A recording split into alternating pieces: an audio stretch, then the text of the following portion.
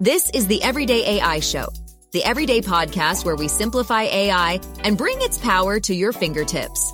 Listen daily for practical advice to boost your career, business, and everyday life. Is AI taboo? Should we be using it at all? That's just one of the things that we're going to talk about today on Everyday AI. This is your daily live stream, podcast, and newsletter where we help you keep up with everything that's going on in the AI world, and we tackle some tough subjects. So we have a guest today helping us do that. Iman Fatma Sayeda is a student at the University of Karachi in Pakistan. Iman, thank you for joining us. Yeah, thank you for letting me a guest here, and thank you very much, Jordan. All right, I'm excited. Iman's been every single time on the show. So if you are listening to this on the podcast later, make sure to join us. We go live on social media at 7:30 a.m. Central Standard Time. But Iman always brings up great questions. So I'm excited to be on the other side to ask her some questions. So before we get into that subject of is AI taboo, let's actually talk about what's going on in the world of AI. Just because it's Friday doesn't mean that the AI news takes a pause. So let's talk about it. So kind of the first big story of the day, the Palantir CEO, Alex Karp. So they're a big AI, I believe, military selling AI equipment software to the military, but tech leaders have been calling for an AI pause for a long time. And essentially, Alex Karp said, hey, the only reason that everyone's calling for an AI pause is because they're slow and they don't have a product or they don't have software yet. So what's your take on this, Iman? I think that's really a good thing because with rapidly innovations in the AI, I think people are really slow with keeping up with it. And it's something that we should accept because everything gets updated real quickly, and there are certain things that we can't keep updated with it. So yeah, it's something that he said is a correct thing, that we are too slow to keep up with the AI. Yeah, that's a good point because things are developing. I always say tech used to develop on a monthly or a weekly basis, but with AI, it's hourly, right? You can read about a new technology in the morning, and by the time it's night, 8 to 10 hours later, so many people have taken it and just expanded its capabilities. It's wild. So speaking of capabilities, so Facebook CEO Mark Zuckerberg, or Meta, whichever one you want to call it, is kind of hyping up some incredible breakthroughs that the company has seen in AI recently. I don't know if this is supposed to be to detract people from, Apple's news with their new headset, and Mark Zuckerberg saying, hey, look at us, we have a headset too. But what's your take on this, Iman? Do you think Facebook is up to anything great? Facebook have been very secretive regarding their updates. It's always like whoever is interested in us will get to know first. And it can also be one of their marketing strategies where they want to grab their audience attention with introducing something new, so that many people who are interested in Apple AI will move forward to them instead of looking at the news Apple AI is giving.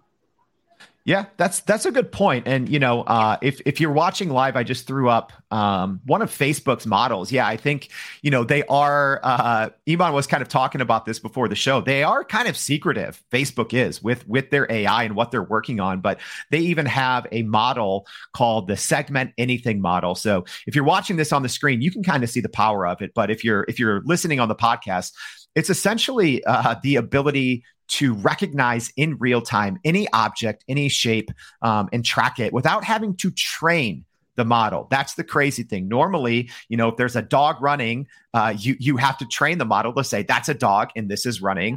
The Segment Anything model apparently does it all for you. So Facebook, they're actually doing a lot behind the scenes. So if Mark Zuckerberg's coming out and saying big things are coming, then who knows? Maybe big things are coming. Yeah, maybe they are revolutionizing in their own way. Yeah, that's a good point. So here's an interesting story. So we've talked about this actually in our newsletter that goes out every day. So make sure go subscribe, youreverydayai.com. So there's a bot that went bad. This isn't the first time that a chat bot, like ChatGPT or Bard, you can kind of make your own version. It's not terribly hard, but sometimes they go bad. So that's recently what happened with a bot called Tessa. So Tessa was a bot trained by the National Eating Disorder Foundation, I believe is it's the National Eating Disorders Association. So they created their own kind of chatbot that they could use with their clients called Tessa. So it was supposed to help people struggling with eating disorders overcome those, have someone to talk to. It went off the rails. The bot went bad. This happened a couple of weeks ago, but a news story kind of came out and said, hey, essentially there are some unapproved updates to the bot that turned it rogue and ended up giving people looking for help with eating disorders bad advice. So this is not good. Iman, what's your take on this? And is this going to be a problem in the future as people start to develop their own chatbots? I think it can be a problem, especially with ethical consideration of the AI, that unauthorized updates and unauthorized things to give AI is something that we should be considerate of. Also, people creating their own chatbots without having good knowledge can be a bad thing, and it can also linger with the ethical as well as the geometrical considerations of the AI. Yeah, no, that's a great point. So yeah, as a reminder, if you are joining us live, feel free to drop a comment. Matthew, greetings from Ireland. Thank you for joining us. So, Iman, that's great. So it's great. We just had a comment from Ireland. I'm from the U.S. You're from Pakistan, and we talked recently. At least here in the U.S., if you're using AI, a lot of times it's perceived as you're a smart person. It's they look at someone using AI as, okay, this is a leader. This is someone pushing innovation. So it generally has very positive connotations if you're using AI in your company or as an individual. Not the case in Pakistan, right? So, tell our listeners who may not be familiar, what is it like for, not just you as a student, but for any professionals to use, generative AI, even, ChatGPT or any other AI? What's that like in Pakistan? It's quite the opposite in Pakistan. It's like there is a taboo, as the subject says. They consider it as you are lacking of the intelligence or lacking of the creativity. That's why you are using technology or AI as a shadow for yourself. Mm. In US, you consider it as a smart or innovating person, but here it's like you are lacking in your own intelligence or you are not learning that good. So that's why you are using AI to help you or to bring your creativity out of your shadow. So it's something very negative take here. It's not as an student as well as in the business, because in many businesses there is always a headline that you are not allowed to take any help from AI or any generative content, or else it will not be published, or it will not be like we will not hire you or something. So it's not only a problem at the student level, but it's also a problem at the professional or Mm. business level too. Yeah, I think this is such an important perspective because, on the Everyday AI show, we're literally talking to people every single day about AI. Most of our guests are from the US. So, this is a perspective that I really enjoyed talking to Iman about. But, where is this I guess this narrative coming from of, hey, if you're using this, that just means that you maybe don't personally have the intelligence or you're supplementing your own intelligence. Is this something, is it government? Is it businesses? Is it social? Like who, if or media, like if you had to say like, where this narrative is coming from that's making AI a taboo subject, can you place a finger on it? I think that's a taboo coming from a generational perspective, Mm. that our, especially the people who are in 90s or early 2000s, think that innovations, especially with the technology, should not be considered with a business. It's their old ways of doing work, and that's something they, especially in East Asia, they dump on the new generation to bring out their old ways, do not bring innovations. You are not allowed to change because it might go awry, or they like suppose you to make decisions for yourself, like they have to make the decisions for our life. So that's something you can say generation two, as well as the aspect of the government, because whenever we think that government has taken a part in a technology or innovation, it always go wrong. It's something Mm. regarding ethical considerations, it's something regarding technological innovation.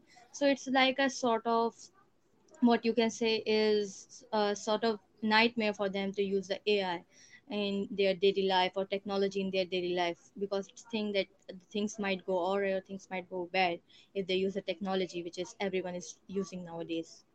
Sure. So I do think that even here in the U.S., there is a healthy fear of AI and what AI is capable of. However, I think like that fear really truly exists if you start to separate AI, if you start to say, hey, generative AI, so that's your, I think what most people are using on a day-to-day basis. So, text to something. So, chat GPT, text to text, or Midjourney, text to image. So I don't think there's a really large fear in the US around generative AI. I mean, there is when it comes to job loss, but when you talk about other AI, I think people can get a little scared. What is it like in Pakistan? Are people kind of and kind of just the whole usage of it being taboo? But you're saying even for things like using Chat GPT, or if you're using any generative AI, so you're saying generative AI in general is Yeah, considered taboo, right? yeah. Yeah, first of all, people don't like they have such awareness regarding generative AI or technology itself. But once they do, they started implicating that it's not allowed to use, especially for content creators or content writers who are working to make contents daily. They are not allowed specifically to use AI, even to outline their work. So it's something like they considered it bad, or they considered it that you are not creative enough or you are not Mm-hmm. capable enough to be a content writer or content creator if you're using AI, if especially generative AI to help your work. So it's Sure. something bad here. Yeah. So a great question here from PJ saying, is this taboo concept unique to Pakistan, or are there other countries that share this mindset? Um, you know, I'll leave that one to you, Iman, because you actually talked about this a little bit. I am from Pakistan, so it more seems like it is only Pakistan, but it's also especially in the Asia, especially in Hmm. the Southeast Asia of the Pakistan of the area, in Philippines, in Pakistan, in India, in China too. That they are especially for their students, it's not allowed to use AI at all for their work. So it's in Asia, it's commonly known as like the taboo for the AI, Hmm. especially for the students itself. But in Pakistan, India, and Philippines, in East Asia, it's also up to the professional life. Okay. All right. So we have someone on the other side here. So we have someone kind of maybe not disagreeing, but offering another perspective. So another common commenter on the show, and I've actually talked to Professor Muhammad before. So he's saying he's originally from Pakistan. He doesn't feel that it's taboo in Pakistan, saying over a period of a week. He tried a few students to write scientific publications. I'm guessing he's saying that they use generative AI and pushed it forward. So I'll get your response, but I'll also offer kind of my take. I know that Professor Muhammad is really an advocate for ChatGPT, and he's used it to research papers. So my thought is, even talking with like what Iman said, kind of it maybe being a generational divide.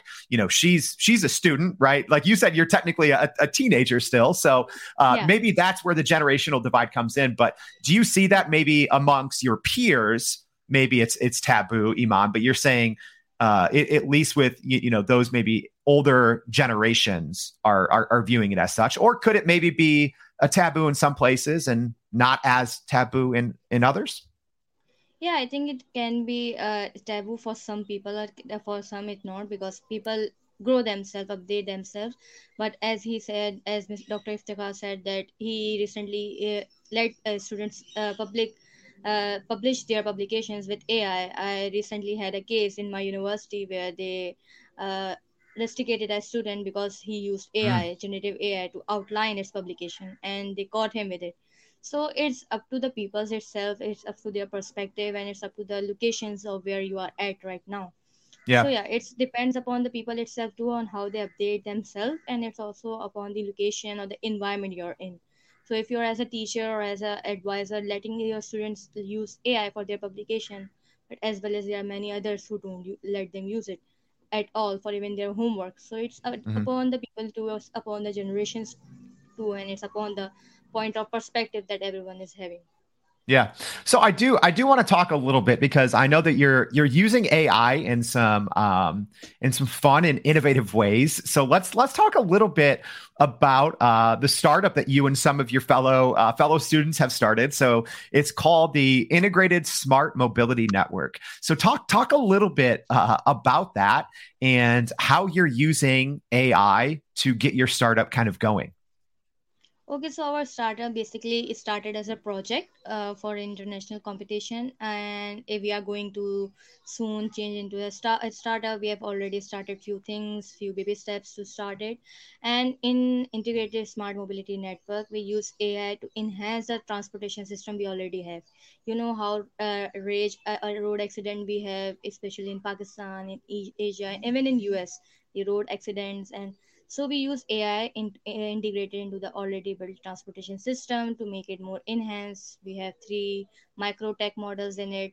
We have mobility app where we use user experience of their traveling and make it more easy, make it more advanced. Then we have e-vehicles where vehicles are like more affordable to everyone, especially electric vehicles. And third, we have a smart transportation system where we integrated artificial intelligence into the already built transport system to make it more enhanced, like introducing sensors to sense the things that are going upward, like potholes or humans, and especially integrating the crosswalks and crossovers to make it more easy and user enhancing and user friendly. hmm So, Iman, you are our first student on the show, so I'm excited about that. I think we have our second student coming on Monday, but Yeah. I'd love to get your thoughts on, especially. I think here in the U.S.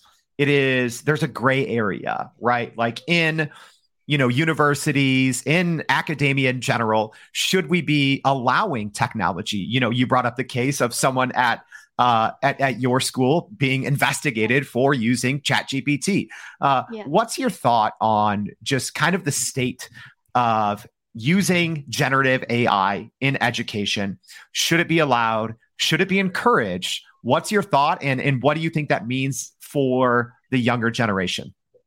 I think the use of AI should be encouraged and allowed in this academia system as long as it is under the ethical considerations, as long as it's under the ethical rules, like you are not using it for cheating, you are not using plagiarizing your work.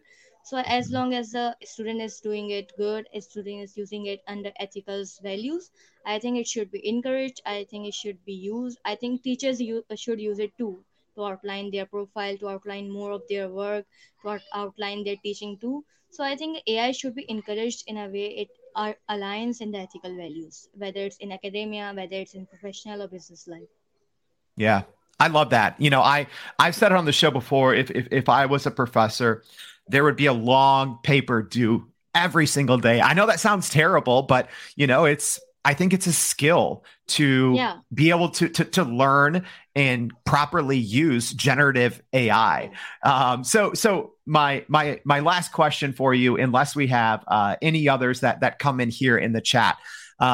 Where do you see this specifically with students, right? Because you still have a couple more years of school. Do you see this changing, at least for students in Pakistan? Just like the not just accessibility or the taboo changing, but also encouraged use to use this more in higher education. I think far along in 2 years, I think it's not going to change that much. But if I talk about like 5 years or 10 years, Mm-hmm. I think it will bring some changes because AI is making its place known to everyone, and I think in 5 to 10 years, Pakistan will be in its place where innovation is there, where using AI is as normal as using social media and anything else. So I think in 5 to 10 years, there will be some changes regarding AI and its technology. All right, perfect. Well, hey, that's it.